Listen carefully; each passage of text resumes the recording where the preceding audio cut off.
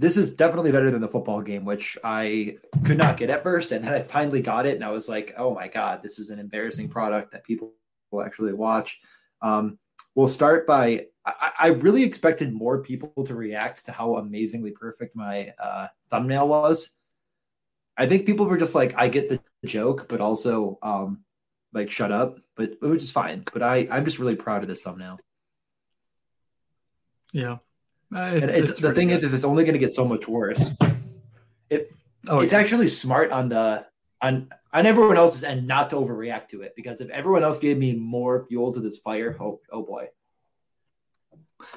oh man, it would have been relentless. I would have quit my job. Yeah, so we're gonna do a draft. That sounds like it could be useful. The biggest mistake in Best Buck that can murder your Linus and starve your family is, I'm going to give it away right off the cuff. If you're not here early, you're going to miss it. It's taking anybody that isn't named McDavid number one. Matt. Okay, yeah, that's pretty good. I actually had an idea. So I had another idea, but I decided that I'm going to save it because this one was just like stupid. I have an idea that I think is really, really, really good. So next time, get ready because the thumbnail is going to be egregious, and I really want everyone to be ready for that. I'm wearing some Charging Buffalo stuff today. This shirt is unreal. I don't know if they're going to sell them, but I am planning on like getting back to some Charging Buffalo stuff. People really, really liked my short live videos I did for like the first 2 months of not the last year, but the year before. They were just like pickups stuff every day. I would just do some pickup stuff.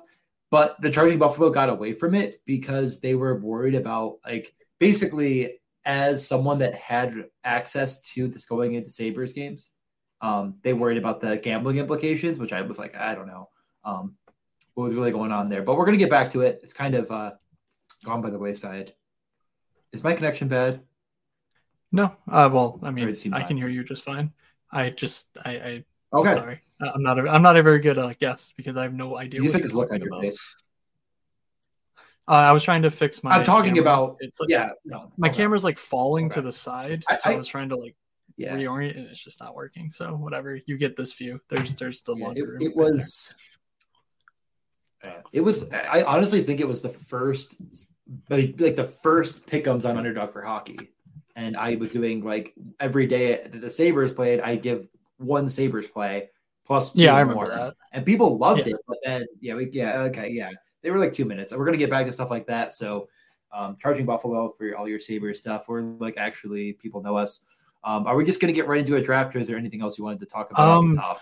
I mean, I think we can. My only thing was, I mean, we have like a list that we sort of source for people asking questions, talking players, so on and so forth. I don't know how much leeway there is in the draft to do that. Do you want to just tackle it afterward? Like we do a draft and then we tackle all the comments and stuff afterward, as far as like what we don't cover, basically. Yeah, that makes sense. Yeah. Okay. We have a list. Yeah, right. So we have a list of player takes. Is that what you mean? You're just like, we're gonna do the player. Yeah. Like, well, like the players, and there were like questions. Like that you. Oh, like, yeah, they're in there. They're in there. Okay. Yeah. I think we get started. So if you're not in the draft waiting room, you need 10 to fill. Good start. Okay. Yeah. Well, I didn't. Yeah. So everyone start entering. All right. People are. Oh yeah, we have time. Wow, that's actually hilarious that it was. So actually, I guess we'll have a little more time to get started. I'm filling a lobby now. Did you post it in MSP? Yeah, I did. Yeah. Anyway, okay. I feel like one. Did you tweet this? That we're live. I tweeted out the YouTube link. Okay. Yeah. So like right now. Live now drafting on. Yeah. I'm just tweeting him. I just didn't get tagged. So. I did tag you. Oh my god, dude, this is unbelievable. I do not understand. It's literally like it's like a fadeaway camera. Whatever. I don't notice any problem at all. Yeah, it's like slowly going this way. It's like losing me. Oh. So I thought you were doing that, so I don't know. All right, whatever. no, I'm gonna turn the guide it's me just thing on again. I just spinning. want to see if the guide me thing actually like Oh, does anything. please turn on dark mode. I'm Jesus sharing my Christ. stuff. Oh, I don't know why it's not on. I guess. Ooh, Oh, did it hurt. go? No, I guess it wasn't on to begin with. Huh, weird. Have I not turned it on with the new laptop? I feel like that's something I would have done, What but whatever. the? Oh, did you grab your hockey exposures? That's what I Because was trying nothing to do showed right up. now, really Okay. quickly. Yeah. I think it'll work now, but I'm not sure. So yeah, the Brick Draft Caddy, for anyone that doesn't, like I said, I use it all the time. Let's see if this is even updated. This has 16 teams. Should have 18 teams. 18 complete plus the 29 I still have going. There it goes. So for people trying to view this, Forsberg, Tippett, Raymond, Burns, Caulfield, Konechny, Shabbat, and so Bennington, Samsonov are kind of like, this is a bit of the pool. So if I could grab exposure. Yep. Exposures have been grabbed.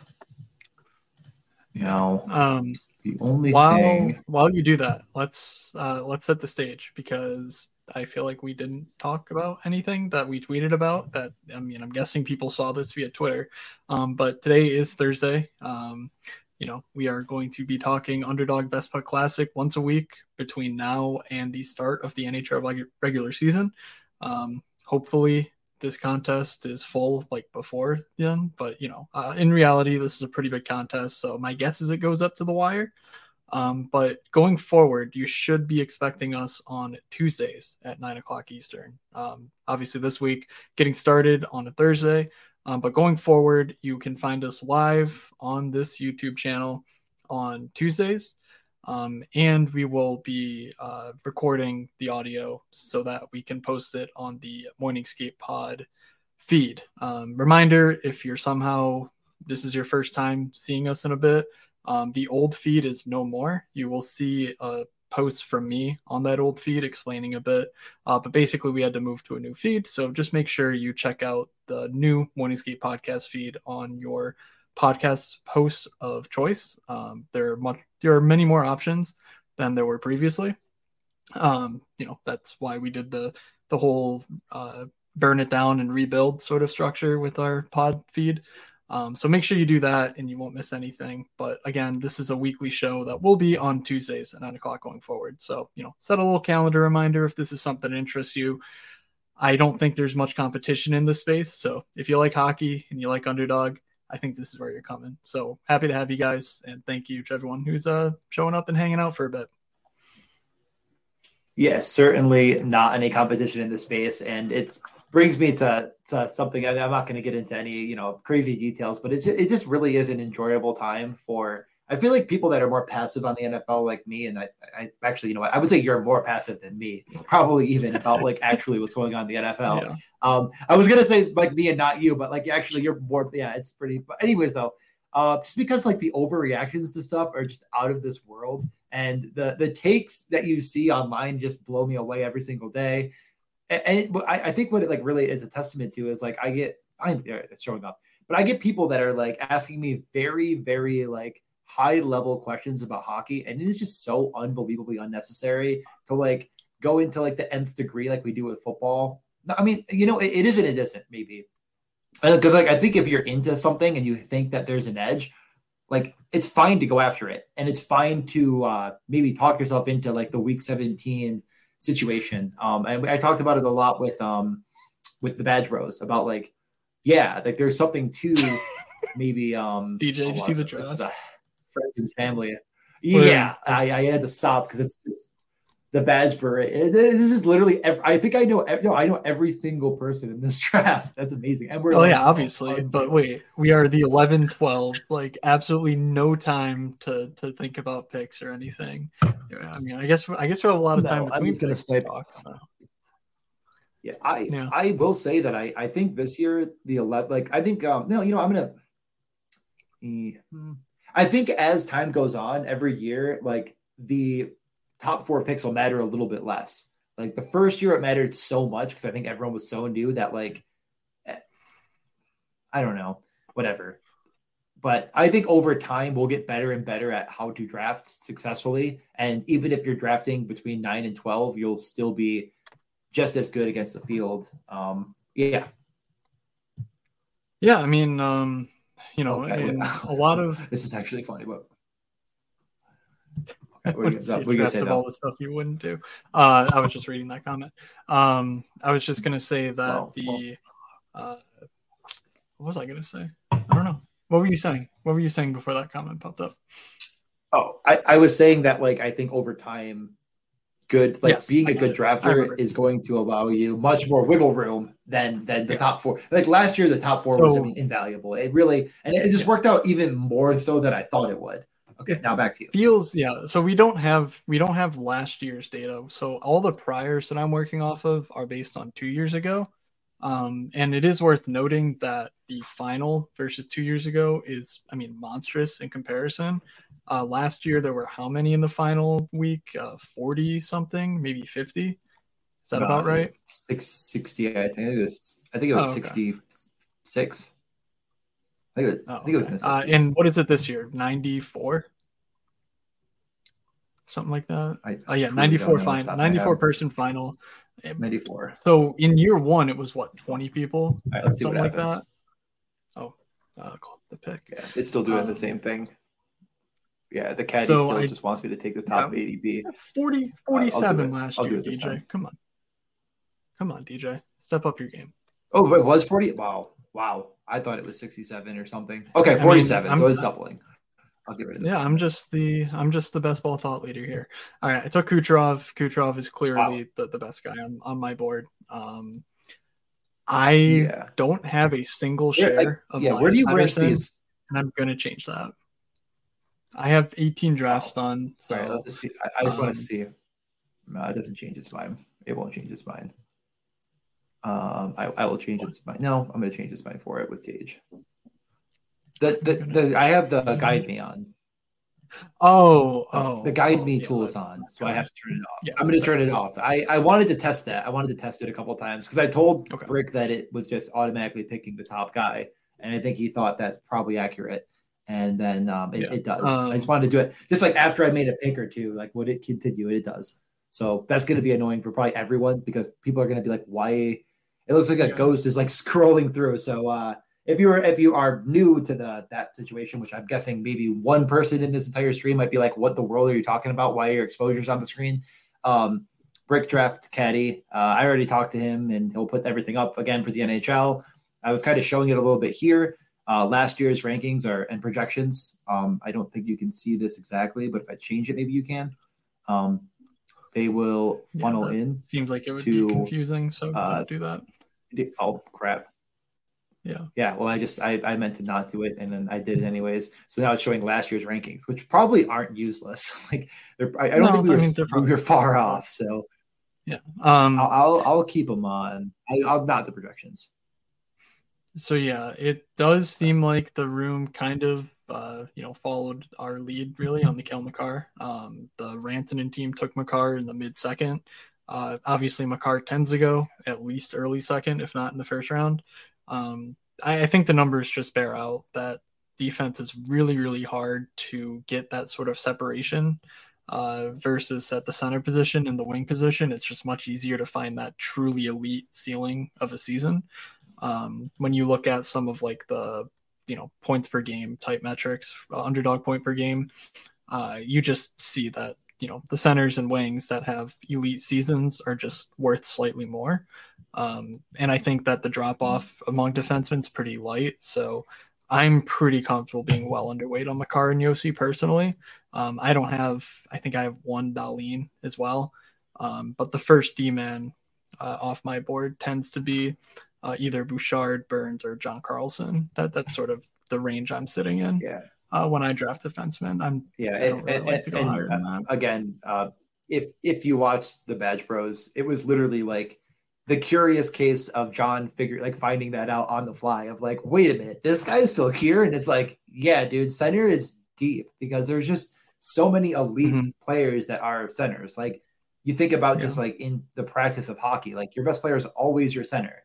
Almost, I mean, in any world, it just kind of works out that way. So, because you're the best skater getting up and down the ice, like playing defense, playing offense. So, you will find, I think, a lot more value in the late rounds at center. So it does work out that way often. But, my deciding factor, especially because I'm basically forcing in enough wings to make it work, is going to be correlation a lot of times. Like I talk about kind of the pillars, and they're still going to exist for me. Like that second pillar of correlation still matters. So like if I'm taking my second center a little bit earlier, once in a while, it's to get that premium correlation in there.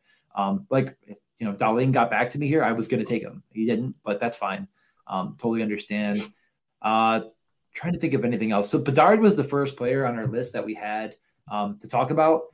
I have actually done this start with Bedard and Matthews, except I think I got him I got him really, really late, almost like shockingly late. So I think Connor Bedard will probably have one of the biggest fluctuations in where where he's drafted, just this season in general. I've seen him go, I think, at 11th is the earliest I've seen, which someone I think mentioned was an auto draft, but like they really wanted him anyway, so whatever. I think he'll go as low as maybe 45, 50. And I think that range of outcomes is just objectively correct. So I don't think you're going to find any fault with me taking him, not taking him, or whatever. But I would say that if I am taking him, I am boosting up Taylor Hall and probably Seth Jones, almost definitely Seth Jones, just into a much higher consideration set than if I don't have him. I worry a little bit about Seth Jones and Kevin Krasinski. It's not like Seth Jones has really done much with the opportunity. I mean, Caleb Jones was running the power play last year at times. So, this is another lost year for Chicago. My guess is that if Krasinski is ready, he gets the run. So it's almost like you're taking Seth Jones as not a bet on Seth Jones. I don't love that. So I'll sprinkle him in. But in reality, I think I'll take Connor Bedard. I think I would take Bedard at like the 2-3 turn. But it's tough because when you're at the 2-3 turn, you tend to already have a McDavid, top center. So it's a little awkward. DJ, you take Andre off the board. Yeah. I mean, I was kind of just showing you I was going to do it and letting you sort of continue to talk. But it's correlated. I don't really care if it is or isn't. I mean, Insco's. I'm not watching your screen. But So Robertson, Ottinger, Cage. All right, I will grab. Yeah, I mean, another point here made by Jeff that, yes, Lucas Reichel is a guy that's starting to go, and I think that's very fair to take him. It kind of feels like Lucas Reichel could just be a guy that is a winger, and we don't know it yet. I think they're trying him at center, but they kind of needed to. So we'll see what happens there. So Matt, you go boldly point. I'm just going to continue to hoover up as much Philippe Forsberg as possible. I think I'm just going to put him in the queue. I just think he's going to continue to rise. Yeah, I'm just going to do it right now. So you're sorted. You sort only on ADP, right? You're not making your own rankings or anything? I mean, I think I have them. But you didn't move your rankings, you mean? I haven't moved. Oh, no. I don't. I don't because I don't want. I think that, it's because I want to know the correlations that could happen. Like, I don't want to miss it. Okay. Sorry. I've arranged, I think, through my top 50 or so players. Like at Panarin's ADP is like the first one where it starts going in order of ADP, meaning I didn't rank Panarin. I'm not sure how many exactly that is. It might be less than 50. It might be in the somewhere around there, somewhere in the 50 range I've ranked. So like I'm pretty much going in that order. Because I wanted to get the wings up ahead. I just don't think you can feasibly succeed in this format without winning the wing position. And I'm really excited to get my hands on last year's data because I think last year will be slightly more analogous to this year's than 2 years ago. So I don't know, especially with the Kucherov, I'm not getting it early center. Like, I need to find something at wing. So my plan is to punt defense and grab some mid-tier goalies and just pray to God that either Pettersson or Point has a monster year and that my wings can carry me home. So I mean, that's where I'm setting up. Yeah. I mean, so I guess the little point I was making while we have 15 picks before I'm up again is that I don't want to I people are just going to ADP is just a heuristic that's going to exist, and allowing ADP to be kind of a point of me not missing out on correlated people, like, in a vacuum, because I have these red numbers here that tell me my exposures. So I don't really have to worry about my rankings too much because they light up in red. And I know, so you're going to see, like, these are the guys I'm probably going to take. So I don't know, like, if I'm on my phone, it's also just like, I'm setting up my queue on my phone normally a little bit more. I'm not going to do it on a stream because I don't really want to telegraph too much. So yeah, let's recap our picks and then let's get to a couple more players. I think we did a pretty good job with the first one. This is the goalie run range for sure that we kind of got into. Glad to get out of it with one. I think this is a lot more accurate than last year, but I would honestly say is maybe even a touch low on all of these guys in the entire range of that, turn into the third round. I'm taking a lot. But I'm fine with taking a lot of seconds. Yeah.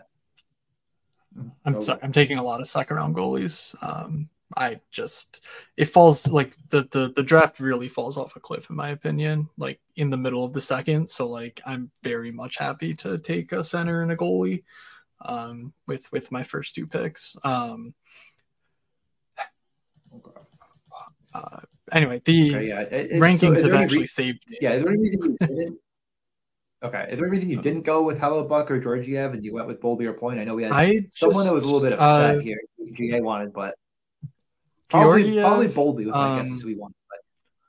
Yeah, Georgiev is fine. I worry still that Hellebuck gets moved, and then there's just a little bit of uncertainty in my opinion that he's not like the bona fide number one in his new home, wherever that is. And I'm very certain that Ottinger, Vasilevsky, Saros, Sorokin, Shesterkin are going to play, 60 to 65 games, assuming good health.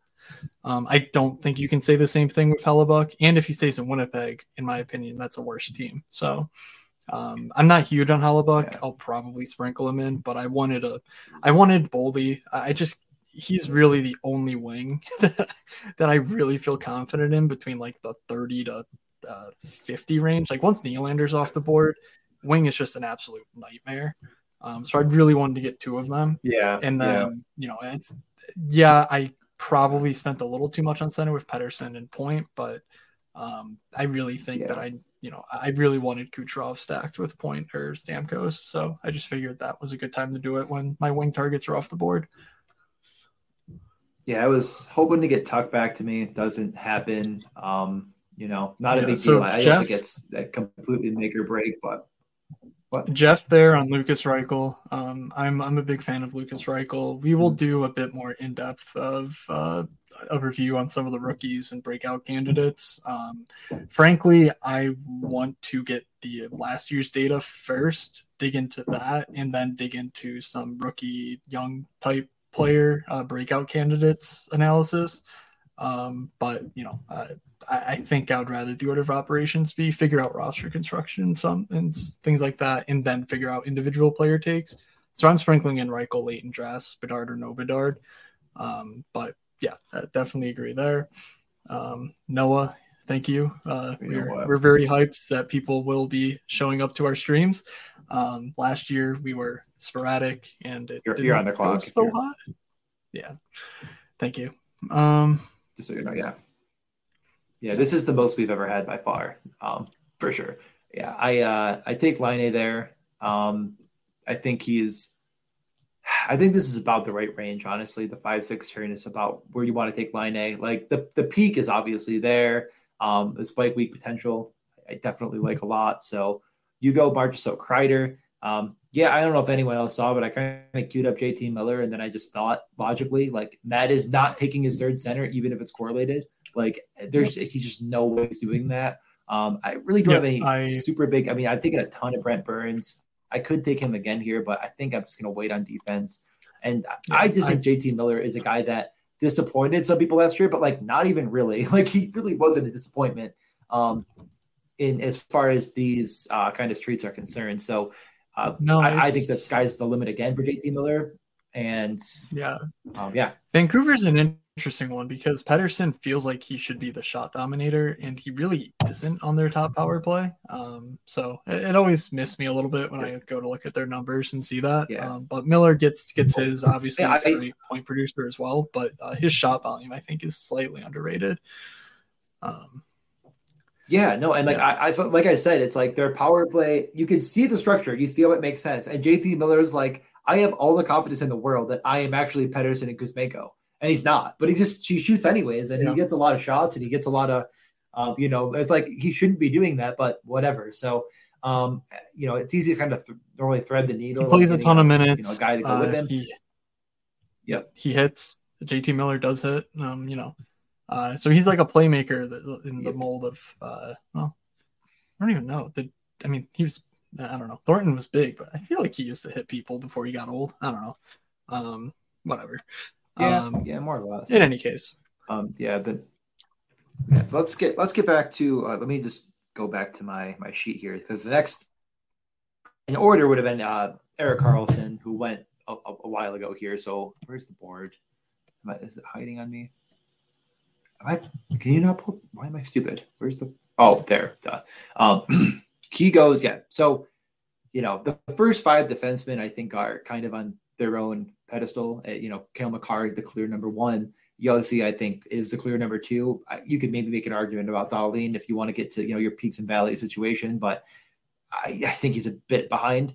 And then I do think this is kind of the next 2. So Erik Karlsson going in this draft as defenseman number 5. But you're the one that mentioned Erik Karlsson, so I was wondering what you wanted to bring up about him. Yeah, I was going to bring up that I think Erik Karlsson's being drafted too high. I think you're at first you're definitely absolutely buying the ceiling on him. Which, like obviously you have to after the year he had last year, like it's not like you could possibly buy him anywhere else. But it does feel to me that there's a little bit too much credit being given to his raw point production and maybe not quite enough attention paid to the fact that he really wasn't blocking shots or picking up hits in the way that he used to in Ottawa. He was like good for the league lead in blocks like on a yearly basis, at least close. He wasn't, the league leader. And you're betting on a much worse team because no Timo. I think that's a significant downgrade for his outlook. So yeah, I think you're banking on him getting traded to Pittsburgh and banking on him taking Letang's job in order to pay off that ADP. I love Erik Karlsson. Like, do not get me wrong. I would be playing him in DFS with freaking Kevin LeBanc and Anthony Duclair and Tomas Hertl and Logan Couture and all these idiots. I just don't know that in a season-long contest where now that you're paying this much for Erik Karlsson, I feel much more confident in a John Carlson or who else? I mean, I think Hedman is of a similar mold to Karlsson. But Brent Burns, I feel much more comfortable with. So yeah, and obviously Evan Bouchard, who he's my highest owned defenseman at like 50-something% in my 18 drafts. So yeah, but I was taking him a lot at first because I think his ADP was a bit lower. I don't really know actually. Let's go back to my first. I think I took him in the first draft on the site. So let me just take a quick peek. What his ADP started at? I'm nearly positive. No, I did not. Okay, I'm gonna go to the second draft, but I'm almost on the clock, right? Yeah, I'm almost back on the clock, so I might need to focus for a second. I got him at 31, and now, so I actually really bought high on him. I don't really know. I think his ADP was even higher. So hold on, let me refocus for a second here. I got a 2-3-0-1 going. Goalies are starting to get thinner. Really everything's starting to get to where it's going. Let's see here. Wow, same build behind me. Yeah, I do think that this is actually going to be just like Pete streams with wide receivers. When you join one of our lobbies, you're going to be getting a winger dominated situation. So I obviously take a ton of Batherson and a ton of Konechny. So I think here is my plan. If it'll let me queue them, I guess it will. I'm not taking Quinn Hughes still, just not really interested. So yeah, I'll grab Konechny, and I'll get to my fourth winger. Yeah, I was hoping this is interesting Demko for you. Samsonov would be around, and they're not. Yeah, so. They normally are, but people are. I mean, this is where they should be going. This is. I mean, I don't think they went too early. I mean, they got way above ADP, but these three are really probably correct where they go here. Right. And anyone that's asked me in my DMs, people are like, what's one thing you'd want to say about And I'm like, goalies are going way too late, like just surprisingly too late. Someone also mentioned don't bump Cooley in your rookie analysis, and we will get to that, right? You have that for today? I That's honestly, ready to go. I haven't, I have not looked at rookie stats really for Logan Cooley because I was not expecting him to be in the NHL till this week. So I don't know what his. I mean, I know he was great as a freshman. I don't know what his like shot rate was and everything like that. The one thing with Cooley that does concern me is that Barrett Hayton really showed out last year. And if Cooley shows up and he's centering Jason Zucker and Matthias Michelli, like, yeah, that's probably a good line, but like it's nowhere near fantasy draftable. So I think you are sort of betting on Cooley immediately ascending into the number one center spot with Keller and probably Schmaltz. And I don't know. I really like Barrett Hayton. I'm right now not going to be taking either, mostly because I'm not getting any Keller. Like Keller goes too early for me. Yeah. So I don't really see the need to stack. If I want to take a piece late, it's not going to be a center. It's going to be a D-man like Sean Durzi because mostly I'm done with center. So, all right, okay. Here's we got a few more questions. But all right, the who are we taking as last goal? This is on the list. Let's not do that until after. yeah. That is on the list. That is on the list. It's on the list. Yes. Yeah. So the next. So first off, one player we skipped was Adam Fox that we've missed here. Let me just kind of get us caught up, and then we'll get to the next question. Adam Fox. Do you think correctly identified in this draft? Where was he? 65 almost. Yeah, he went way after. Yeah. I just think Jacob. I don't know. Yeah. Yeah. You know what? Honestly, it's funny. Like, tell me why Brent Burns isn't isn't going too hot. Yeah, he isn't. Like, it's like Burns or Adam Fox. Like, I almost think you could make a debate on that, but like I still lean Burns, I think, and that's why it's kind of funny. It's like I think Burns, both of them maybe a tad higher. Adam Fox isn't useless, but like being touted as defenseman number 2 blew my mind. Probably right in this late 50s range is Adam Fox. But anything else on Fox? Fox was D22 last year. And Burns was D16 last year. Yeah. Like both of those guys technically, like when using their full stats, are going a bit high based on like their production from last year. I do wonder how much of it was Burns like just not being quite as comfortable being the Brent Burns that we knew and loved from San Jose, like right off the hop.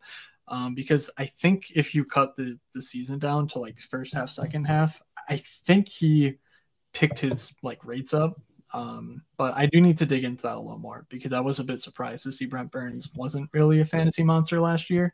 It's been a while. It's been a long off season and whatnot, but so right now the main thing that I was seeing in our Discord about Burns was a Tony DeAngelo like FUD.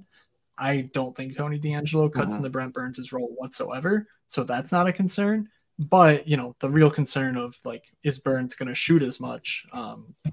That does kind of seem like a concern, which doesn't make sense because it's the Carolina freaking Hurricanes. Like they chuck pucks from everywhere. But a D16 last year doesn't really lie. It is. All right. There's so many comments. Is he okay? Yeah, we are getting way behind. So let me just get back to the original question that I kind of skipped from Carl here. It was maybe it's too general, but we got to take a PP1 forward on a bad offensive team or a guy who wouldn't likely. Okay, so I mean, so it's like it's I think the perfect example is like buying on Ottawa with the ambiguity of that. It's almost like buying in on a bit of an ambiguous backfield versus a handcuff type of situation where I don't think either are wrong. And I think it's almost thinking too deeply about this contest to like actually have like a strong stance either way. I think you just make the correlation and the shot taking. So like I would rather take a high rate shot guy on a team that I know he can kind of have that load and that window's open for him, whether he's power play 1 or 2, and hope that he gets on power play 1, then lock in a guy that is clearly net front, that is clearly a distributor on the power play 1. So I don't think about it where like the team as much as the player. Yeah, I think your internet kind of died there, but to me, I'm very rarely taking guys who aren't. Yeah, it's except for the wing position, I'm very rarely taking guys who aren't a top 4 player on their team anyway. So like they would be on the first power play. There are only a few teams where I'll take like secondary wingers that are going to be power play 2 almost certainly. And it's because I know that they will correlate with a very high-powered center, and that's really about it. So I would side 100% with the power play one on a bad offensive team. But yeah, that it mostly has to do with positions too, because like at center, I'm not doing that. At wing, I'll make some exceptions. All right. I think it's more the archetype of the player myself. So nodding along to taking value. Well, you got to watch more hockey. Football sucks. The Canadian suspension thing. I just can't. I can't let that factor into my drafting right now when it literally we know absolutely nothing about Batherson, and that's there's no way to know. It's not like we, I don't know. It's really hard to say, but I'm not. I mean, I'm drafting him right now, so I guess I'm not concerned. But I got burned by this last year, thinking that Batherson wouldn't be top power play, like that DeBrincat would take his job. Without DeBrincat there, Batherson feels like he should be pretty much the same player as last year. I do think you have to bake in some possibility he misses the first month of the season or something like that. We just don't know what the scope of these suspensions could be like. If the NHL wants to basically put their foot down and say, look, we've had enough of getting dumped on for our inability to police our, basically to fix hockey culture. We could definitely see an example made of these guys because apparently there's some pretty high profile names. It was a pretty serious, allegation and substantiated one. I'm not really taking much of Drake Batherson, but that's more me doubling down on just the idea that I'm not sure that I feel overly comfortable getting a ton of Ottawa exposure at their just existing prices. And that I think there's a lot of chefs to feed there. If Josh Norris plays a full season, I could totally see him getting on the power play one. I think there's a lot of ways for Batherson to go wrong individually, and he doesn't really have that attractive an ADP, even though I'm desperate for wing options. I just think there's sort of similar options right around him that I just prefer a bit more. So, I think that's fair. I mean, I'm just sort of buying the peak. It's kind of like the exact thing we're just talking about, where it's I think he is a great shooter. Wait, Scott. Show Scott my team. Show Scott my team. Show Scott my team. I got Elias Pettersson, Quinn Hughes, baby. Let's go. Yeah, so Matt already has ejected from the contest. Good for him. Love to see it. You're building quite a weird team. You're building a very not Matt Moody team here. I don't know if I respect it. I really do want Quinn Hughes. It's really tough for me to sort of I think Quinn Hughes has a very I think he could have the next 90-point season that comes out of nowhere for a defenseman. Vancouver is so incredibly condensed that I really do want exposure to this team. It's annoying. It really. I saw the other day that there was a rumored Myers for a LeBanc deal. Basically, just here's your crap, give us yours. And if that happened, I'm pretty sure I would just be all in on the Canucks this year to make the playoffs. Everything else. So I just think Quinn Hughes is a really freaking good player. I needed some upside at defense, just given the way I set up my team, and so I felt like he sort of had that truly point per game type elite upside. And it correlated with my stand and taking Pettersson a few spots ahead of ADP at the turn. So, that's honestly. It's funny that Drew came up. I think it is honestly just it's almost comical how many Ottawa Senators players get drafted comparatively to their projection in the standings, where 1, 2, 3, 4, 5 forwards, which none of them say center, make it 6 with the center, and then 2 defensemen. I've seen all 3 get drafted. You also have Kubalik here, who normally goes undrafted, but this is a guy that, while probably not quite completely draftable, especially on this team, is a guy that produced last year at a pretty high volume. And even Shane Pinto, who is probably a second power play guy. 20 goal scorer here. It seems like an embarrassment of riches, a team that has a lot, but what? Yeah, you go. I really don't think you can take either of those guys in this format.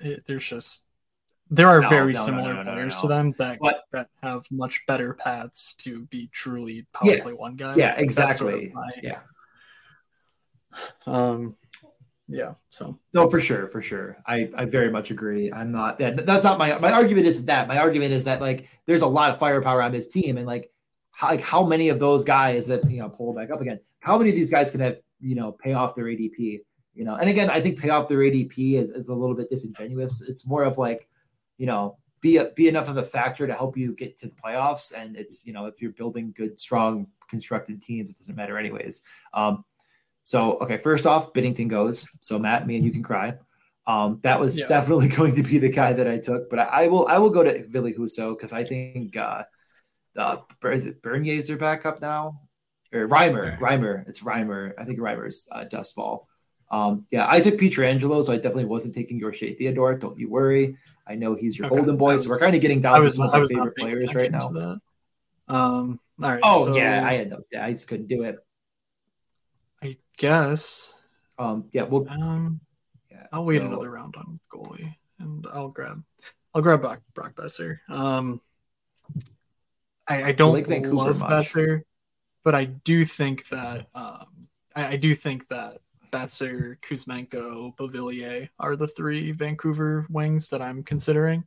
And I do think Beauvillier has a decent chance of popping off.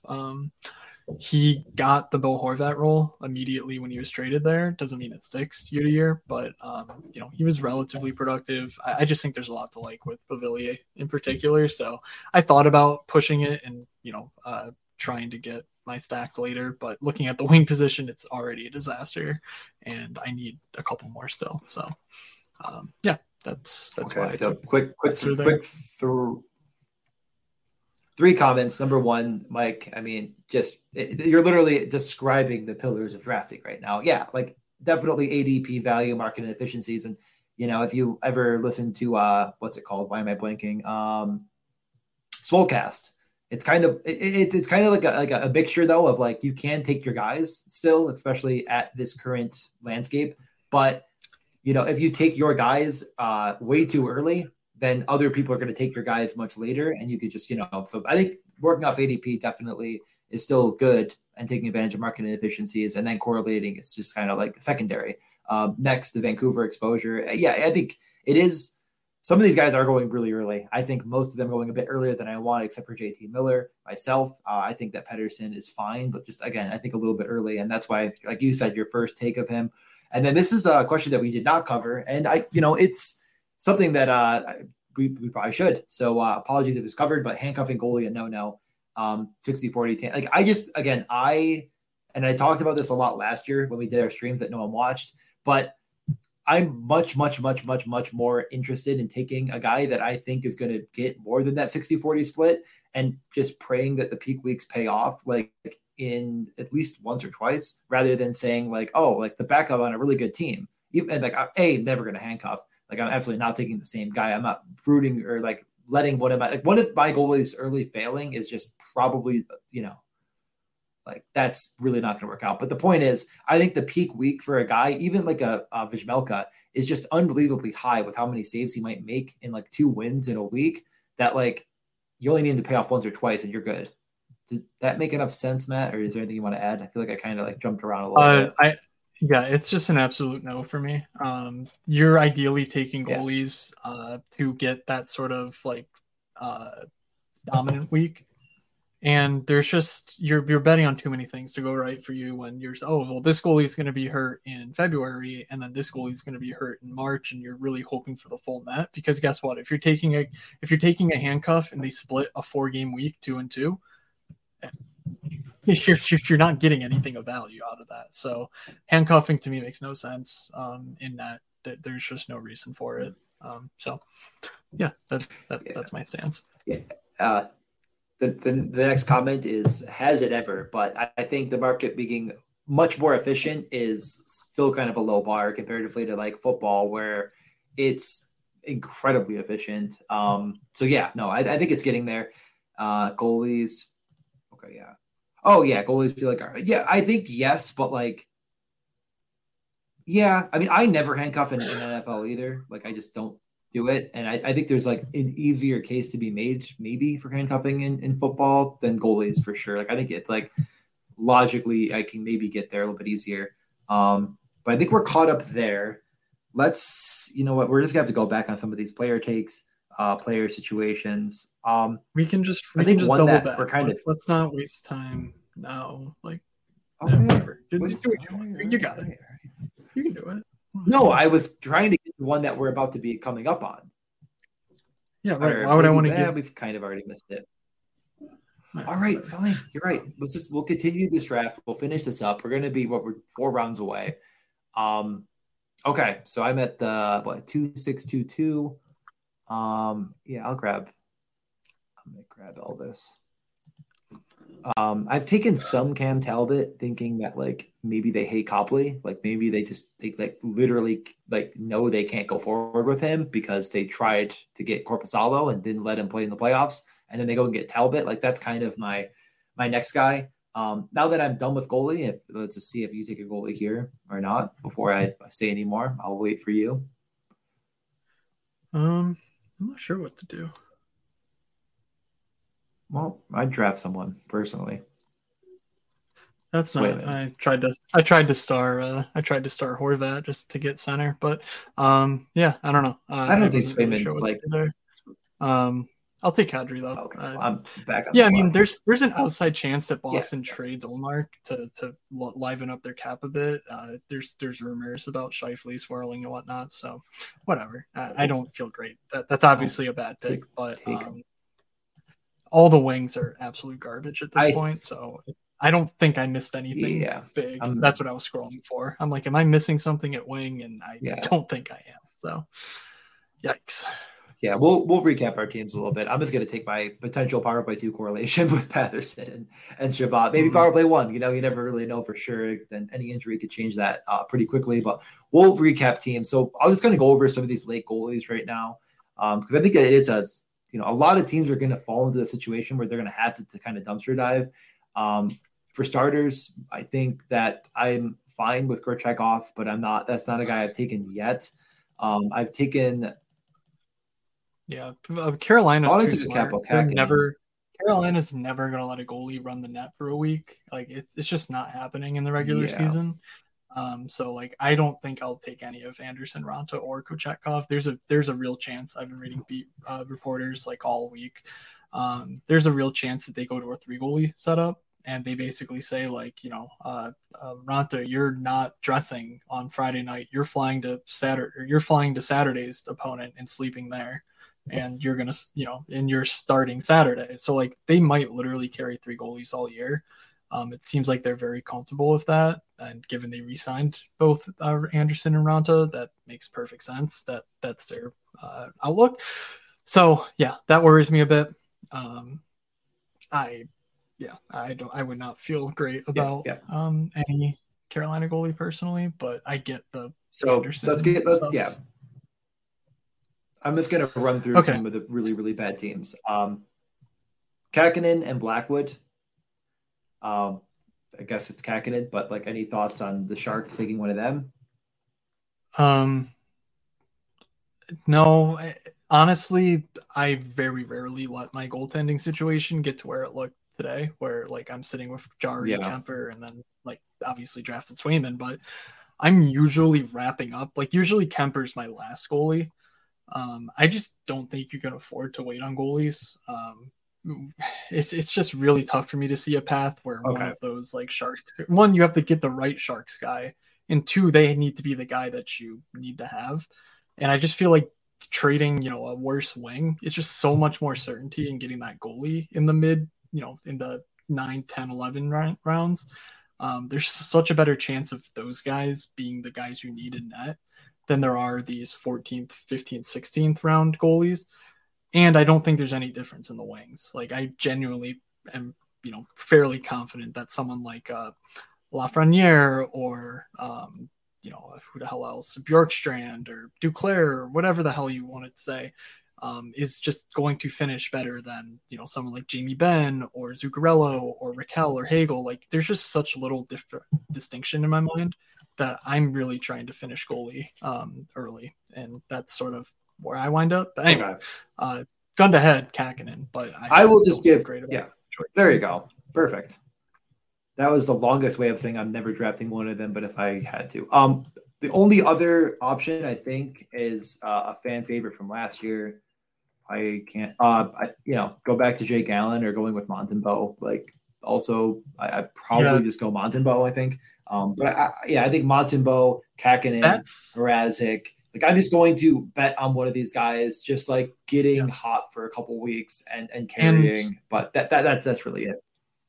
if it's far more clear in training camp that like one of these goalies has won the job or whatever, oh, this is going to be our guy this year. Like, yeah, you might be able to project and get 48, 50 starts.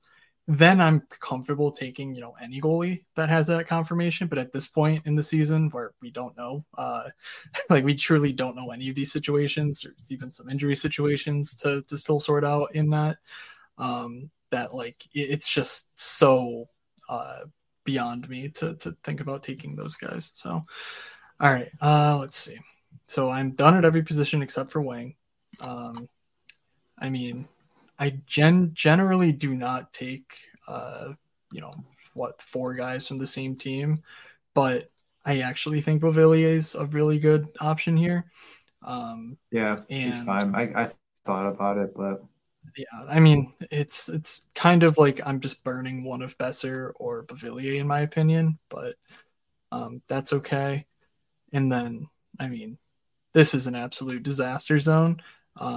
I'm going to take it got shots on bad. Tanner Janot this year. Wow. I was not expecting it, but it's with funny. with Yeah. Killorn out the door, I genuinely feel like there's actually a path for him to play in the top 6 in Tampa. They didn't trade all those assets for nothing. Clearly, last year was just an abysmal down year for him. And like, yeah, people were drafting him like actually early last year. Not early, but in the mid to late rounds.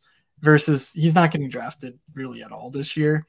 And I feel like the outlook is pretty similar, if not better, because he's now on a better team. So, in the Killorn loss, like that really opens things up. So I'm taking shots on it. I'll probably not wind up with more than 5 shares or so if I max enter this thing, but I like it with my point Kucherov team just to see what happens. All right. We got a question on Marchenko here, and I think I'm just not going to do it myself. Like, he's just not going to. Yeah, he's not going to do enough else. Is the problem? It's not that he's not going to have a role. No. It's that even if he does have the role, he's only good for goals, which obviously they're the most important thing. But like, it's just so hard to get like that level of goal scoring that you need to make up for the fact that he's never going to hit anybody. He's not going to block shots. He barely gets shots on goal. Like he's more of a finisher than he is a shooter. And he has 7 assists in his NHL career. 21 goals, 4 assists, 5. Yeah. Maybe it's more. Yeah. Also, I think this is actually an interesting point. The handcuffing goalie is kind of like handcuffing quarterback, really in general. Like that actually probably is a better game because it's like literally like 2 running backs could have a peak week in theory. Like it's very unlikely, but like if 2 quarterbacks have a peak week, it's impossible almost. And then am I going to go to waste management? I've not thought about it once, but I'd love to go to the waste management in Arizona. I'd love to go to just a golf tournament in general, but like I feel like everyone I've known that's gone to any like bigger golf tournament is always like, it's great for like the one hole you're around the guys you're betting on, but then other than that, but maybe waste management is different. Although, yeah, this week in golf, we will see if I win some money. Other guys in this range. So the one, while we're kind of at the end of the draft here and we've already finished, Carolina. I want to pull Carolina just as an example of why I've been taking a bit of bunting here. It's like, this is a really good team. There's not many chefs in the kitchen, though, it feels like, comparatively to Ottawa. Like, you think about, like, the projection of this team in and as we talked about, like, they will shoot. Like, there's going to be a guy in this mix that is either going undrafted or drafted really, really late, like Nachos and Bunting, and like Jarvis goes here. Like, is it Teravainen? Is it rebound Teravainen? The guy was terrible last year, injuries and whatnot.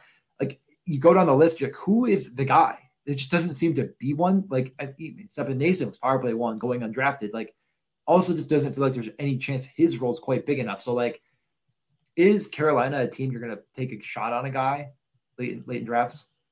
Pretty much only Bunting. I'm not going to take shots with D'Angelo. I mentioned that a bit. People are chattering a bit about him being power play 1 again. I don't see that happening, so that'll be a training camp thing, if anything. And yeah, Nason just not going there. He's not going to offer enough, floor wise. I think Bunting will, though. He's been a perfectly capable player in the past, and there's an outside chance that he sort of works his way into that gritty net front guy in their power play one. I was wondering about Boone Jenner a little bit. I saw he's fine, right? Like he'll be better. I don't think there's any lingering problems with him. So yeah, that's a guy. Because I saw, was it BR Puck or whatever? It's super annoying Twitter account that I BR Open Ice or whatever. Yeah, and they tweeted like the top 6, and it didn't have Boone Jenner, and I was like, wait, what the hell? Like, who was good? I feel like I maybe should have taken her. Russell? Line, because they said Line, so it'll go to Russell. Yes, Russell with Line. I'm like, where the hell are they getting this from? And Fantilli. No, it was Fantilli. Not even Russell. Well, yeah, they had him at the wing. Fantilli, I was so confused. Wait, who else would be playing center though? Line is what you said? Line. They had Line. Yes, I have no idea. They said that Line is going to play center. I'm like, where are you reading this? I'm like, whatever. Okay, let's kind of want to go team by team here quickly. Just kind of take a look at these teams. Is that okay? Yep. They're all in here anyways. It'll be fun for them, fun for us. So we did get a 5 center team to start. Not what I would have done. Yeah. I just would not have drafted Pavelski, even though the ADP seemed insanely good. Like 4 would have been my limit, and it was McDavid. Just probably not necessary. Really good McDavid stack. You get, I'm also never drafting Blake Wheeler. He will be 0%. I guarantee it. For me, I just don't think they're really carving out much of a role for him. What are you saying? Yeah. This team is built like a Zamboni team, which, this tournament's not the Zamboni. Like, you're not getting an outsized reward for your team advancing in the playoffs. So you're just not going to score enough points at wing for this team to make the playoffs. That's truly just what's going to happen here. So, that's my pick. Team 2. Okay, team 2, 4-6-3-3, and they added 2 guys right at the end here in Zegras and Eriksson Ek. Getting a unique correlation, which I think is the exact. No, we had the McDavid and Nugent Hopkins on the last stream. It's fine. It's fine. Could definitely fill in a flex. Gensel, Fiala, Tippett, Hall, Nertushkin, Terry. Getting Terry and Zegras, probably a bit unique at this point, although really, really easy to come by. Bouchard, Dobbs, and Trouba, and then finishing with a really, really strong top 2 goalies. So, which is why they went Logan Thompson so late, which is another guy we didn't talk about, but I guess makes enough sense. Like, if he's healthy, what if Aiden Hill is a flash in the pan? Is that the right term? What if? So I think it makes sense to take a shot on a guy like that when you. Exactly. Like, that's a guy, like, if you have Sorokin and Demko, you might as well take a stab there. I agree with that. So I think it's a pretty strong team overall. I get why he went with Zegras because he wanted that correlation, but wing did kind of get a little bit thin, but that's fine. Yeah, this I think is more of a personal preference thing, and this is why I'm interested to get the data from this past season, because it's just not the same as 2 years ago, obviously.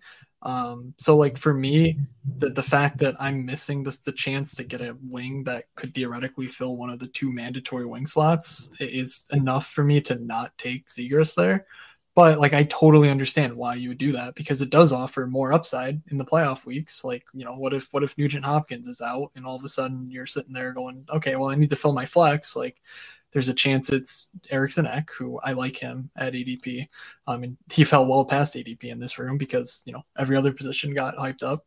But Zegras clearly has a ton, he could easily put up 6 points in 3 games, and, doesn't matter how many shots or hits or whatever he has, he's going to get there. So, I like that. It's not what I do, but like, I understand why 4-6-3-3 there makes sense. And I love Jake Trouba. Another 4-6-3-3. I hate Jake Trouba, but in this format, I mean, my God, like, he's gonna pick up points every week, and if you need him, that's great. If you don't, then like, you had a pretty good week from someone. So he's like the perfect guy for this format. Yeah, Ducks, one of 2 teams with 4 games of the final week of the final. Oh my God, one of 2 teams, 4 games in the final week of the finals. And again, remember. When you look at that finals, like, each week is actually separated. So like, there's a 1 week of the finals, those scores will go in, then the second week of the finals, and those scores will be added. So next team, McKinnon start, Aho, took Jarvis. I was talking about that last pick. Heishier, again, a pretty strong Carolina stack with Svechnikov. I wouldn't have taken Patrick Kane because, like I said, I just still think he's just not going to play. Like maybe, but I'm not really buying it myself. McAvoy's an interesting case. It seems like that role could increase with him, and this is about the range we were drafting him last year, even with an injury that was kind of derailed the start of his year. So I have no problem with him. I also think he's fine where he's going. And then, he kind of got boxed out on the last goalie, but like Vizmelka is the guy I would have taken there probably too, just for the upside that exists there. Not a whole lot here. I think it's just a good sound team. I just maybe wouldn't have taken Jarvis, but Ben, Kane, Druin. I don't know that I'll be taking any of those guys. I feel like Jamie Benn is primed to lose his power play job to a Wyatt Johnston, or even a Logan Stankoven if he makes the league this year. So his role's a bit tenuous. I understand that he's the captain and he's probably not going to lose his ice time, but it does kind of feel like he's on the Blake Wheeler train where like he's just going to be totally ineffective at 5-on-5. So also, Kane. Nick, we don't. There's no hiding. Oh. Yeah, no. Yeah. Just close down the street. We're going through every game. All right. Matthews, Bedard, Balkan, Connor, Tuck, Giroux, Bertuzzi, Zuccarello, Rust, Nino, Hamilton, Seider. I mean, I'm probably not taking any Sanderson. Yeah. I think most Seider's still a touch early for me, but I love Dougie where he goes. 3 goalies. I'm not taking any Fleury. But I think the other 2 are really strong. I think Gustafsson, they just gave him the big contract. Like I worry that he's Gino on the outs. But center, you are loaded. Gino at pick 148 is absolutely obnoxiously good. I'm taking Gino. That's honest. I understand he's old, but man, he's really good. And you can get his stacking mates late, like you did with Brian Rust. But Raquel, Rust, Riley Smith, all those dudes are fantasy relevant. And there's a very good chance that all of those guys are in the top 6. So like, I don't think there's much risk. And then there's the upside of the power play, which obviously only one of them can get. But I like that. And I like this team. Like I get it, Cider and I think the one I do think there's upside there. Yeah, I think the one change I would have made. I mean, like I said, I think Sanderson's the one. I see the case though. Like he did actually get some power play one run last year and whatnot. I think the change, in my opinion, that I probably would have made here is why did I totally had it. Mo Seider. I think I would have taken a winger instead in that position. I think you kind of needed it when you went Bedard Matthews. That'd be the change moving forward for me. I think if you just have one more guy in this range, you could have made up another defenseman later. That would have been just fine. Just don't think you had added as much value as you could have there, but that'll be the one change, just one note. Next, we have a 3-7-3-3. Zibanejad and Eichel are 2 guys I'm pretty fond of at their ADP right now, for sure. And I kind of like getting both of them. That's kind of fun to try to make up some ground on center. Tavares slipped really far too. Wow, he got the 92 ADP. He was amazing last year after a down year, which you stacked with Marner. Pasternak took quite a break on wingers there, but I think you came together with some decent upside players. I mean, I'm not drafting a lot of Mark Stone, but as he slips, it's going to be time to get him in there again. Duclair has been one of my favorite late guys. Vrana, I haven't drafted yet, but I get it. Undersley, I also haven't drafted Duclair, yet, but I get it. Look at Duclair going. Duclair went to pick after Malkin, which is just crazy, but it shows that when we do that sort of thing, there are people in here who understand, they understand the mechanics of the game and, who scores points. That is, I think, totally warranted given the room and whatnot, but just very funny, the distinction. I don't know Jersey's what your problem the guy is. that I get every time I wait, what? No, I don't know what his problem is with this team. It's fine. Maybe a bit light on correlation. I have no problem. I don't know. You got Tavares Minor. It's pretty damn good to me. But that was the point I was about to make. Was like I'm really looking at Jersey when I draft Keller, and I haven't done it yet, but I think that could actually be strong later on. So I would definitely have queued him up a little bit higher. I think you probably wanted Theodore, and Matt took him from you. So maybe just know if you're in a lobby with Matt, that might happen if you've taken the Eichel-Stone correlations. You're probably screwed if you don't get him earlier because Matt is on it. Yeah, Yeah, I I think will a guy that hoover up Shea I had Theodore thought at about. ADP. Yeah, so the guy that I haven't drafted yet is Sidney Crosby. I feel like I forgot how good he was last year until recently when I was looking at some of the numbers. Like, Mhm. guys still got it. So no problem getting him well after ADP. I think again, waiting on centers is going to continue to pay off, and you ended up getting three, pretty good guys here. I probably wouldn't have gone up and gotten Lindholm at that point, but let's take a look at the rest of the team. Yeah, the Chuck, Panarin, Anytime Huberdeau, you can build Hagel. around Yeah, Jonathan Huberdeau, you just got to do it, Wookie. Kudos to you, bud. Kudos. yeah. I'm not taking much of the boober though myself, but I get it. You look at those, the 2 years ago, and you're like, what if he's even close to that? But yeah, you absolutely smashed the Calgary Flame stack. So if they come back to life, boy, are you good? Defense is incredibly strong. Like I love those three. Even if Montour misses some time, you're fine. Like if he misses the first month of the year, you're freaking ready to go. Ryan Hart. Um, Yeah. Yep, and Brian Artman, I know I drafted so much of him last year. He's probably my worst pick. And then goalies, I can't see. I look down here. Yeah, Saros Vanacek, Gibson, sure. Where are we at? We're at GA now. Let's get to the big, the Wilds fan. See, I think Capri's off to start. So yeah, Stamkos, Scheifele, Nelson. No problem. I mean, I'm not drafting a lot of Brock Nelson, but he's definitely fine at his ADP.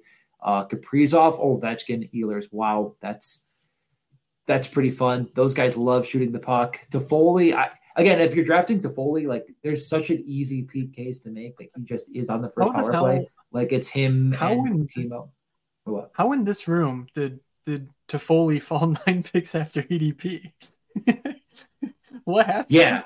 Yeah, this is a really, really strong four wingers. And I said it on the stream, like I'm loving Tom Wilson and Ovechkin together. Like I think in that peak Tom Wilson week, it's probably because Ovechkin and him are on the power play together, which isn't confirmed by any stretch. But I think if you look at this Capitals team, it's sort of like, okay, Ovechkin, John Carlson, maybe Pacioretty's Achilles miraculously recovers. So, okay, so we have 1, 2, 3, 4, 5, maybe, but Tom Wilson kind of makes sense in that mix as well. So you're going to need multiple injuries for Tom Wilson to be on the power play one. I kind of promise you that. I would take Tanner Jeannot on the season straight up over Tom Wilson. Wow. I think Wilson's cooked. You want $25 on who has more fantasy points in this format? Sure. Perfect. It's locked. Rest of the draft, no problem. Especially guys, John Carlson and Ovi. That is going to be the one. I think that one stack that we're all just like, wow, man, that is going way too low. Should have gone a lot higher. Schmid is actually an interesting case. I could see that, especially when you have Vasilevsky. That's going to be your clear bell cow goalie. Corpusalo, pretty solid. It's like maybe you take a stab at Schmid and Logan Thompson when you have those incredibly high ceiling goalies already. Like if you need the third goalie because you actually need a third goalie to contribute, not these guys. But when you already have Vasilevsky, when you already have Shesterkin, Sorokin, maybe you take a stab on a guy that is a bit more in an ambiguous goaltending situation like Schmid, who could steal and the has net. And I think that pedigree. option definitely exists. Yeah, prospect pedigree is I think, like Winterstadt pedigree there's a chance that there's mega upside versus like a run-of-the-mill backup, which those two guys are not. So next up, 23 years old. Okay, yeah, we can keep going. Wait, we're on. Okay, yeah. Sorry, Rob, yeah. So Hughes, he went. Timo. Yeah, he got Jack Hughes at 8.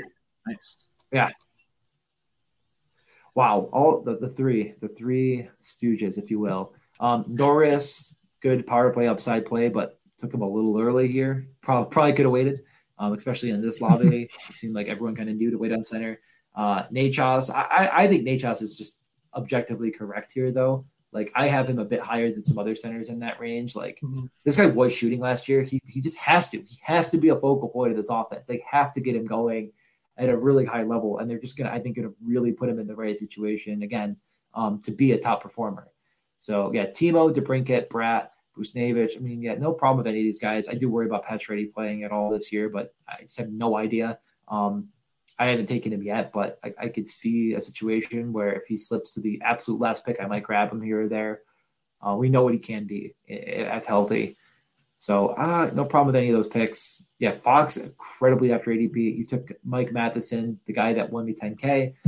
Haven't taken him yet, but definitely will be at some points. Yeah, with I don't Cole think Montreal Caulfield, got anyone that's gonna. Yeah, did he take Cole Caulfield? Because that could genuinely be the right? poor man's. That could be the poor man's Ovi Carlson, the Caulfield, Matheson. So honestly, yeah. No, that's a really. I think he makes a ton of sense. Yeah, that makes a ton of sense. And then George, you have Markstrom, Grubauer. It's hard to argue with any of those guys. Yep. Like other guys I like a little bit more in that range, maybe, but they all went way too early, or not way too early. Well, they went way earlier, like your Demkos and whatnot. So next, Nobo Sox here in this lobby. He got the Miko Makar stack to start. Really, really cool. Kairu, Kempe, two of my top guys. I'm taking probably 0% Kopitar, but that late, again, I get it at 153, like whatever. Clayton Keller, Gaudreau. Yeah. There's Cole Caulfield, my boy. But Jared McCann, he's sitting here right behind me, actually. Old Jared McCann. I will be seeing him live for game 2. Home game 2 next year. Jared McCann right there. Terry Lehkonen.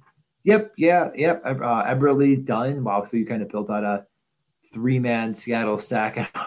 probably stop at 3 every time with them myself. I don't know if I'm going 4 or 5. Doughty also just going incredibly late. Like they traded Jersey. Like who is going to be? Yeah.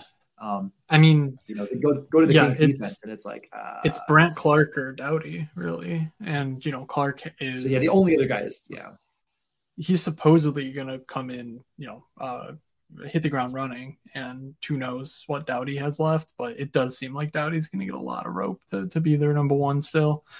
And just kind of hope that, just hope that Clark doesn't get there till next year, basically, because there's no reason to think Brian Clark isn't going to be a stud. But it's one of those situations where Doughty, in a real, probably ends up in the 140s ADP wise, just because he's got a pretty bankable role. But actually, I don't know, because there's a lot of, that's the thing with defense. There's a lot of guys that have very solidified roles versus wingers just get jumbled around so much that it's a bit tougher to have that certainty. So maybe Doughty doesn't move up a ton because guys like Vince Dunn are only a few, couple rounds ahead of him when, coming off the season he had. So, yeah, exactly.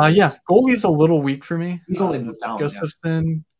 Gustafson and Levi, I just don't know what the bull case is on those guys playing more than 45 starts this season. That's my main concern. Maybe Gustafson takes over Fleury entirely, but I don't think Levi plays more than half the games in Buffalo, and he's going way too early for my liking. And then obviously Cam Talbot, just a shot in the dark trying to fill starts. But that's the only thing I would say, that like these 3 goalies, I don't know if there's a bell cow in here, and that worries me a lot. Okay, that's fair. We're down to one more, right? One more than us. Yeah, one more and then us. So we got the Rupe Hint, Wyatt Johnson, Larkin center. I guess interesting. Yeah, Wyatt Johnson going this late. Wow. Yeah, Brady, Stutzel, Dubois. Oh boy. Whatever. Okay. Tarasenko, Kuzmenko. A lot of. I just would not have taken Connor Brown. I would have taken a center at 183. I'm sure there was just guys like, not with McDavid. I don't really see why I'm taking Connor Brown ever personally. Good sound 3 defensemen. Seth Jones slips a good bit past ADP. We kind of made the bare bull case on him, but 3 guys that could all have peak upside, and then only 2 goalies. Again, maybe you grab a third, but I guess Pellebuck and Binnington are actually really, really, really good. Okay. Yeah, I don't really have an issue with it as much as, like I said, I probably wouldn't have taken the 8th guy. Yeah. Like Wyatt Johnson. I think it's fine. The one, so I've considered in these lobbies going with 2 of the center and goalie positions when I take 2 studs early. I think I did it once maybe in goal. But in any case, I think there's a case to be made that that actually could be valuable, because, I guess what if Hellebuck gets hurt, you're kind of done anyway, unless, Sorokin's there picking up the weight or something like that, where you're grabbing 2 studs. and just sort of saying, I don't need the third guy. Let's throw that at wing because, we need to fill 2 of those every week, so on and so on. I'm pounding the table for that all the time. I don't know if that's actually a workable strategy, though, because we haven't seen it in action. So it's really tough. I don't do sims or anything like that. So it's tough to figure out, like, what are the marginal points being added in that situation. But to me, I think the argument is there that an 8-wing setup does make sense. I just don't think I would do it with Binnington, even though I like Binnington a lot. He's my highest on goalie at the moment. I just don't think there's enough of a case to be made that he's a top 5, top 7, 8 goalie in the league this season. Even if he starts, the 8th most games in the league, that like he can carry me through the entire season, which is why, I would get 3 goalies in with him. But, a Igor and Saros or something like that, like I would consider doing that personally. And then if I did that, I would move that extra slot to the wing position. So I don't really have too much of a problem with the execution here. It's just more the specifics on, Binnington. But also maybe I'm salty because I got freaking Swayman instead of Binnington like I had hoped. All right. Final Our 2 teams. I'm not going to go into much detail. Yeah. So Sucks. Tage Thompson, I take it back. Okay, Tage Thompson, JT Miller, Bo Horvat. I honestly, I don't know if anyone was noticing me on screen, but the Jenner versus Bo Horvat situation for me, it's like I take the correlation with Jenner, Laine, and Werenski, or I take Bo Horvat. It was tough. I think you could easily have made the case I made the wrong pick here, but I was just so enticed by this, former 40 goal scorer, goes to a new team, struggles. Could he get it right next year? Could he get back on track? The role is there. The contract, he's only 28. It's not like he should have fallen off a cliff. This guy had 38 goals last year, largely before he was traded. Reminder, he didn't get to play with Matt Barzal at all. Barzal played like a game and a half before he got hurt and missed the rest of the season. I really do like that a lot because I like Matt Barzal a lot. It's a little unfortunate that Barzal was center as well. It's not really useful in this format, honestly, because like I don't think Barzal or even Horvat are that great as like your third center. But just thinking about their upside cases, I really do think that come DFS time, like those 2 guys could be an electric factory, given Barzal's game-breaking ability and Horvat's ability to find soft spots. Yeah, Barzal not because I think he'll play. I think he's Anyway, he's draftable. He should be back. Anyways, though, Robertson, Forsberg, Laine, Konechny, Batherson, Raymond, Bunting. Couldn't find a problem with any of those guys, even if you tried. All perfect players, perfect situations, have never made a mistake, other than Batherson. Werenski, Pietrangelo, and Shabbat. Now, Shabbat, I think it's sort of the situation of like, I know Werenski is kind of the leader of the pack there as far as their offensive defensemen go and their first power play. And I think that he's going to have a really good rebound year, a guy we were taking earlier last year. Pietrangelo, again, don't really have any concerns about his role. Shabbat is the one that's kind of boomer bust. I think he went a bit after, he did go 20 after. I think he should probably be in that 45, right in the middle here. It was where he probably should be getting drafted. I do think this is a guy that has all of the skill and all of the upside in the world to be a really, really good fantasy defenseman, and kind of showed a flash before the injury. Last year he played 68 games, 41 points, still not quite enough to kind of be this elite defenseman that I think a lot of Ottawa fans think he can get to after, some really strong early years. So yeah, he's 26. Like, I don't know what the next step looks like for him. I just It feels like it's just not going to ever happen. But on the same token, this was a guy going way, way, way earlier last year because of the potential role. And this team, as I talked about it nauseum already, has a ton of gifted goal scorers. I think there's peak weeks in him. So I like my defense. And then, Ottinger, Merce Lincoln's is sort of your poor man Binnington, where, again, I'm kind of betting on the Blue Jackets, so I thought he made sense to bet on with, like, if he can rebound and get back to what his pedigree sort of was. And then Husso, I think with Detroit, it's sort of like, if this team is good, I can't imagine a scenario James Reimer's really pitching in and making that happen as much as it's just Huso actually being a good goalie again, which he was fine last year. So I like him in his range a bit more than the rest, other than maybe Bennington, like we talked about. Nice job staying brief on this. You just talked for 2 minutes about every single one of your draft picks. I just I have it up for other purposes. Perfect. But let's play Name the Ottawa defenseman who had better points per 60 at 5-on-5 than Thomas Chabot. Jake Sanderson, Eric Brandstrom, Travis Hamonic, Nick Holden. All those guys had better 5-on-5 point per 60 marks than Chabot, as did, of course, Jake Chychrun. Yeah, Jake Chychrun was 7th in the NHL. Chabot was 100, way outside the hundreds. I mean, Chabot just plays empty calorie minutes. I personally don't think he's a very good fantasy defenseman whatsoever, and I think he loses his job to Chychrun this year. But I mean, that's my personal take. I get it. He's gonna play a ton of minutes regardless. Chabot is, so like, yeah, he could get there. He's on a team that should score a lot, so hey, maybe we see it. He's just not my guy. Yeah, that's exactly. Go over your team. All right. So yeah, I took I'm not looking at my team. I took Kucherov and Pettersson at the 12-13 turn. It's a tough range. So I like those two guys. My first Pettersson share in my 19th draft. So around that, I got Besser and Beauvillier. I also wanted Quinn Hughes. I talked a bit about the upside case for Pettersson, probably involving Quinn Hughes, and I just want pieces of Quinn Hughes because I think he's really good. So that's sort of the crux of my team. I stacked a Braden Point with Kucherov. I grabbed Tanner Jeannot in the final round. You heard us wager the Jeannot versus Tom Wilson just a bit ago, so that's cool. And in the mid-rounds, I grabbed Boldy, Marchessault, Kreider. Of course, had to finish off the Shea Theodore for my let's see, I think that's 70% owned. So what is 70% of 19? I don't know. Basically every draft I get into, if I leave without Shea Theodore, I'm crying. And goalie, I have Jari, Kemper, and then I got auto drafted Swayman, but do as I say, not as I do. I would not take Swayman in many circumstances, but I panicked. I froze, looking for wings. I did not find any, and that's why I ended up with Swayman.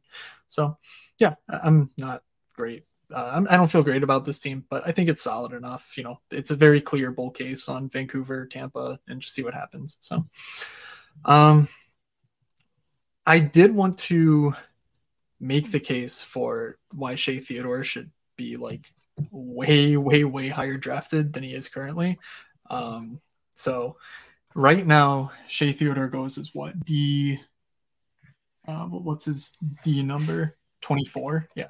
24. So let's So I'm on Natural Stat Trick. Over the last 3 seasons at 5-on-5, Michael Stone retired in terms of shots per or I-Corsi per 60. Dougie, Bouchard, Yossi, Chychrun, Theodore. Great. That's top 5 over 3 years. Points per 60 at 5-on-5. Carlson, Makar, Yossi, Theodore. I mean, incredible. Like right there, 4th among that list, better than Taze, Chychrun, Fox, Bouchard, Carlson, Dougie, everyone besides Carlson, Makar, Yossi. Last season, which by the way, I don't have pulled up, that Theodore outscored every defenseman in the playoffs besides Bouchard, who I love. But Shea Theodore, I scrolled down to find Thomas Chabot, was 2nd in the NHL in points per 60 for a defenseman, behind only Erik Karlsson. Better than Josh Morrissey, better than Vince Dunn, better than Cale Makar, better than Dougie Hamilton. Last season alone, I-Corsi per 60 at 5-on-5, he still comes in 11th.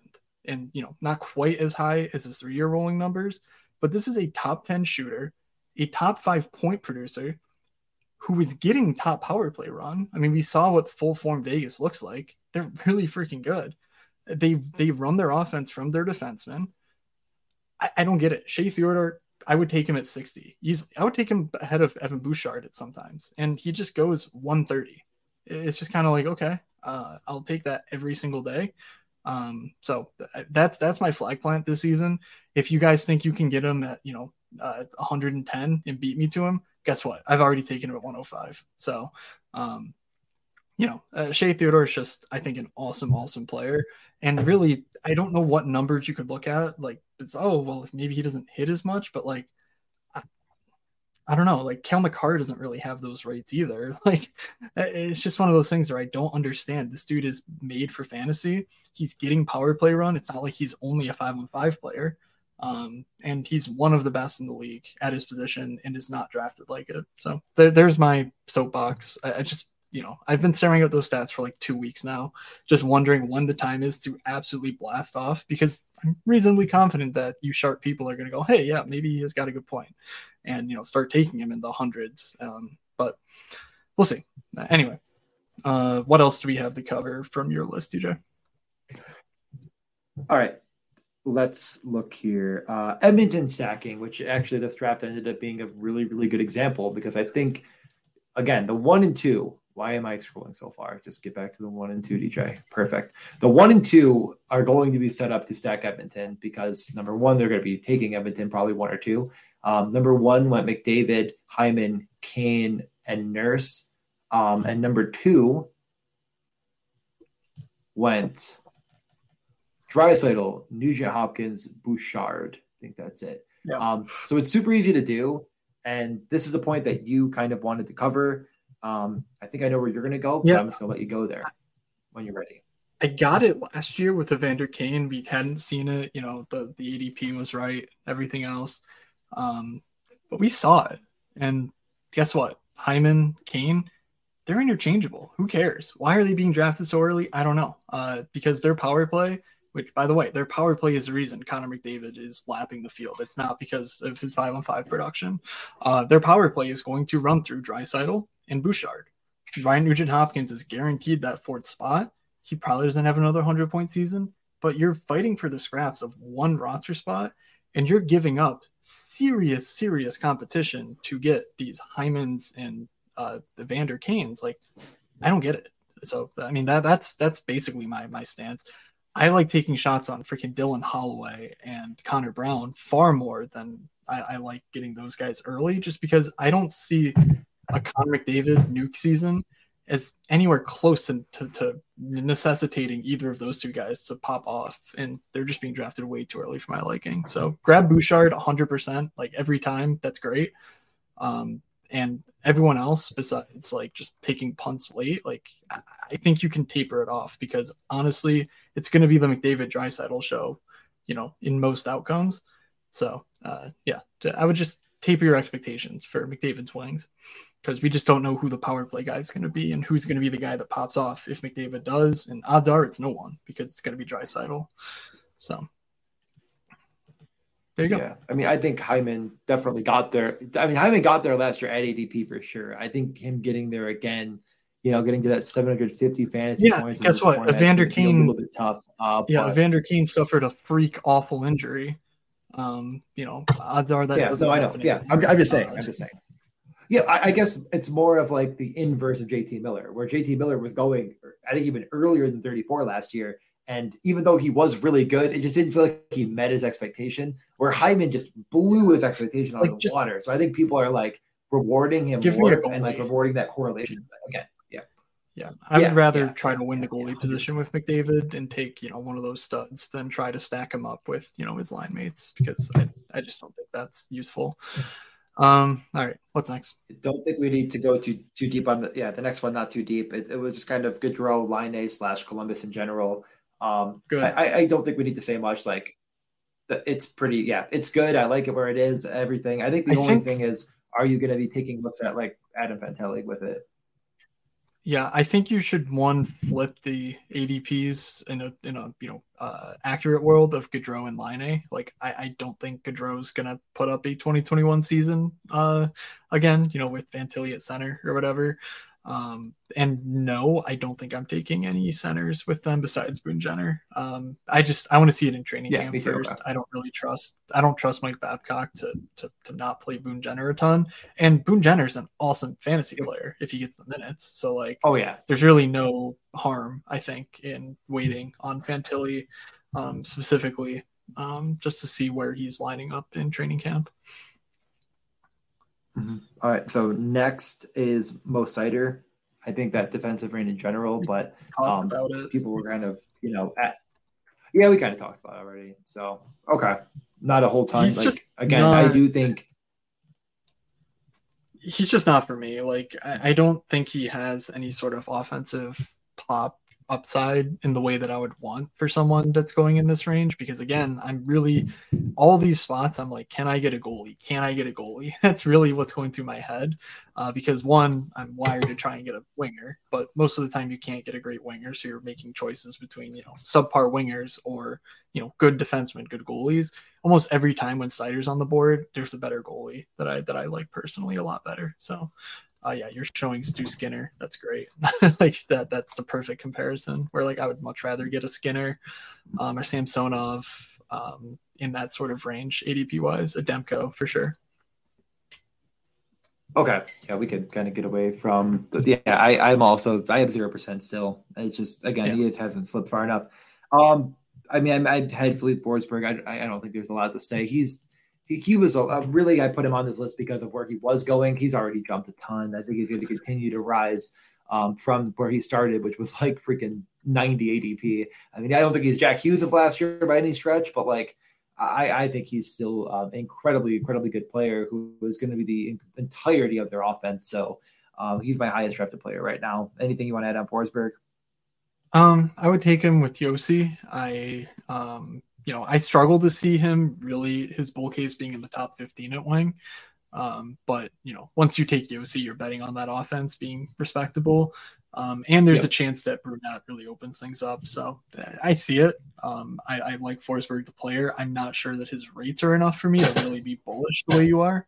But I hope it works out for you because it would be fun to see him have a full season. Where he was going, but again, I was thinking that's like my third and fourth winger, and it's like okay, because I think the bull case is again, it's almost his is wing 20 right now. So if he was at 90, he would have been like 30. So yeah, I mean, I think that makes sense. Wing 20 sounds about right to me. Maybe a tad lower, like 22, 23.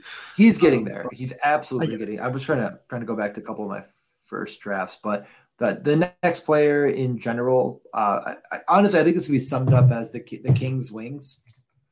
There's three of them with Kempe and Kopitar. Which one of these guys is not in the first power play? Sadly for me, it's probably Arvidsson. So yeah, definitely. These two in general. So it's take away Arvidsson. It's these guys on the first power play probably. Anyone going too early, anyone going too late, anyone you're trying to get more exposure to, like just in the vacuum of this power play. I mean, not really, but late round flyer, Arthur Kaliev. There's a huge role open for him because they have to ship out both Velarde and Iafallo. If Kaliev gets a regular role in the top 9, he could absolutely blast off. I mean, on a per minute basis, let's see if I still have it up. So obviously this is per minute, so it's not like you need the minutes. But on a per minute basis, Arthur Kaliev was the wing 36 last year. And, he's like 21. Like he's a lethal scorer. If he gets power play time, even secondary power play time with 15 minutes a night, he could get there. And it's more than likely he plays alongside Pierre-Luc Dubois or Fiala at 5-on-5. I don't think it's likely that Kaliev plays with Kopitar Kempe. So I like getting those, if I take Dubois or Fiala, taking Kaliev sometimes is like the upside piece. I think makes perfect sense. You just kind of hope that Kaliev earns the role, but he's got all the talent. He's got an amazing shot and he's, puts up rates like no other. So very similar to Jake Forsberg was started at ADP. Yeah, he started at ADP 79. So I was close. 79. Yeah. Definitely and that makes sense. Too low getting. We already talked about Toffoli. We probably already talked about Huberdeau a little bit. Anything you want to add on Huberdeau or okay? Sucks. No. Talked about Theodore for sure. And then we talked about late round goalies. Yep. So there's 2 left. And it's kind of Pittsburgh in general. I think that at first when I saw this, I was like, what's the question? But then do you have anything? Because I talked about this pretty extensively when we were talking about Malkin and the wings. So yeah, I don't think there's a ton more to add. Yeah, though you go. No, I already talked about Smith and Yeah, Rust and how I like that range and pairing yeah, them with Malkin, so on. So I don't want to waste any more yeah. time. I think they're all viable. All make sense. 1, 2, 3, 4, 5, 6. Well, there's 7 guys here, all kind of power play. We know the top 4 guys here are going to be on it. So like Rust, Raquel, and Smith, all kind of fighting for that last spot. But in that sense, I still think you could buy any of them at their ADPs. So yep. And then the last thing was honestly, I think it's just flyers in general. And I think when this question came up at first, it was maybe a bit more, huh? And now it's like, well, obviously it's connecting and Tippett. And if they get moved, if they don't, it doesn't matter. Both have kind of climbed up to their correct ADP. I think it's still kind of crazy to think about the year Owen Tippett had. Like maybe not getting talked about enough, Yeah. especially in most fantasy circles, let alone our small niche of degeneracy, where it's starting to get there. Like this guy truly does have, at 24 years old, some unbelievable upside in that position. Only played 77 games, so he had 5 more games in the mix. This kind of feels like where I'm at, which it says, yeah, now 50%. This kind of feels like last year's Victor Arvidsson to me, only I think the case for him is even better than Victor Arvidsson's. Like Victor Arvidsson's made sense with everything except we weren't positive on that power play role. We're positive now with Tippett. Like whether it's the first or second in your head, it's the first, and it's going to be the guy they are feeding. So he's climbed a good bit. I think it's, again, I'm still going to be buying on him in this range quite a bit. Yeah, and I don't think that Cam Atkinson or Sean Couturier are worth the risk. They've just missed so much time, even if they do play, that I don't know that they'll be anywhere close to their like fantasy reliability. So frankly, if I miss on Konechny Tippett, like there's really no point in doing anything else on this team. Like that's more of a DFS thing for me, like the Morgan Frost stuff and whatever else. Could you even see a world where you take a? I mean, I have a Cam York probably just doesn't shoot enough to even get you even close. But is there anyone? Yeah, it would have to be on a Tippett or Konechny team. And that's like maybe once or twice in training camp when we know that it's not going to be, Ristolainen or Sanheim running their power play one, which, we trusted Torts with Tippett and he rewarded us. I don't know how many times going back to that well will pay off for us. So, Ronnie Adder. That's about it. Come on. It's just not like Ronnie Adder power play one. No, it's not. It's not happening. Yeah. I think that's probably a good spot to stop then. We're hitting the hour 37-minute mark here. Any more questions that want to trickle in right now? I think most people are starting to get on with their evenings and go to bed and stop being degenerates. But starting next Tuesday, every Tuesday, we'll not always do a draft unless we'll kind of crowdsource a bit and we'll see what everyone wants and we'll do what we're going to do. Data, sure. This week's coming to an end. So So I'm hoping next week at the latest. I was told a couple of days ago, like it's coming. We're on the way. It's going to be here. Told that August 1st. I don't know who's cooking it up, but they are. It's going to be chef's kiss. It's going to be perfect. It's going to be perfect. Yeah. Someone's got to click enter on a keyboard, but whatever. They'll get to us. They don't care. They're launching new NFL contests today and whatnot. So fill rate's been unbelievable. I'm really, really, really happy early on with how this has gone. Already up to over 11%. No, it's the rake. We're already up to 11%. That's the fill. Oh boy. But no, I really am pretty proud of this early surge. And I feel like it's only going to continue to get stronger the more we build this community out. If you have friends that love fantasy hockey, I think it's really, really easy to convince them. Just, tell them that it exists and maybe they'll give it a try because fantasy hockey in a season-long format is hell on earth. I don't know how people do it more than one league at a time without wanting to die. And I never actually set my lineup. So join. That is true. Anything else from you? No, that's all I have. Next week, we can go through some of our exposures of the more finely toothed comb, just showing who we have. But let's get out of here for now. Okay. I'm just going to look at my pick'ems, but I should do that later. Brick Draft Caddy, all the rankings, exposures, etc. I think it's really, really useful. You have to look at NFL exposures, but I think it's really helpful for all your drafting. I definitely would do it. This is actually a good question. How do you spread out your 150 drafts from now until the season opener? I'm going to be just under the 50 mark, like I mentioned, with my slow drafts, which I honestly, I talked to Matt about this off air. Like, I would really, really suggest, if you don't absolutely hate slow drafts, getting a mix of them in, because I think when people have more time to think through each selection, they're correlating more. So I'm going to get, a good 50 to 80 slow drafts in, just so I get a bit better correlation between those rosters. It's not a perfect science and it's not guaranteed, but I've noticed a very strong trend of people taking their time and finding that going above ADP, grabbing that correlated piece, and I'm coming out with some really, really unique, I think, teams. While it's not the Zamboni, it still can matter quite a bit. So, especially for those Ottawas and those Torontos, et cetera, where I think it's really pretty strong to do. So I'm going to do 50, probably I'll be at 50 mark with slow drafts by the end of the weekend. And then I'm going to slowly putter along for a few weeks and try to get to about 100 by training camp start, which should be at the beginning of September. And rattle off the last 50 during training camp. Once we get more news, information, notes, we kind of know where teams are starting to decide on players and where they're going to be, which, again, in NFL, I think it's much more of a factor. In hockey, only a couple injuries will trickle in, not nearly as many as with football. But on top of that, like, we're not going to learn an immense amount within the top 10 rounds. We'll learn a lot about kind of the end of drafts where we might want to start to fixate on some certain players, like Kuzmenko last year, which we knew could happen. And when it was happening, it was like, you got now on this guy. So I think we might find one or two more of those, and we'll point them out. And we'll actually prospect stuff probably next stream. We'll do more of. Yeah, I'm not rushing prospect stuff. So, probably that's okay. Later this month, but we'll see. We'll see when I get around to it. All right. As Scott just said, let's get another fast draft going. I'll join you, Scott. Yeah. I'll see you there. Matt, any last things before we go?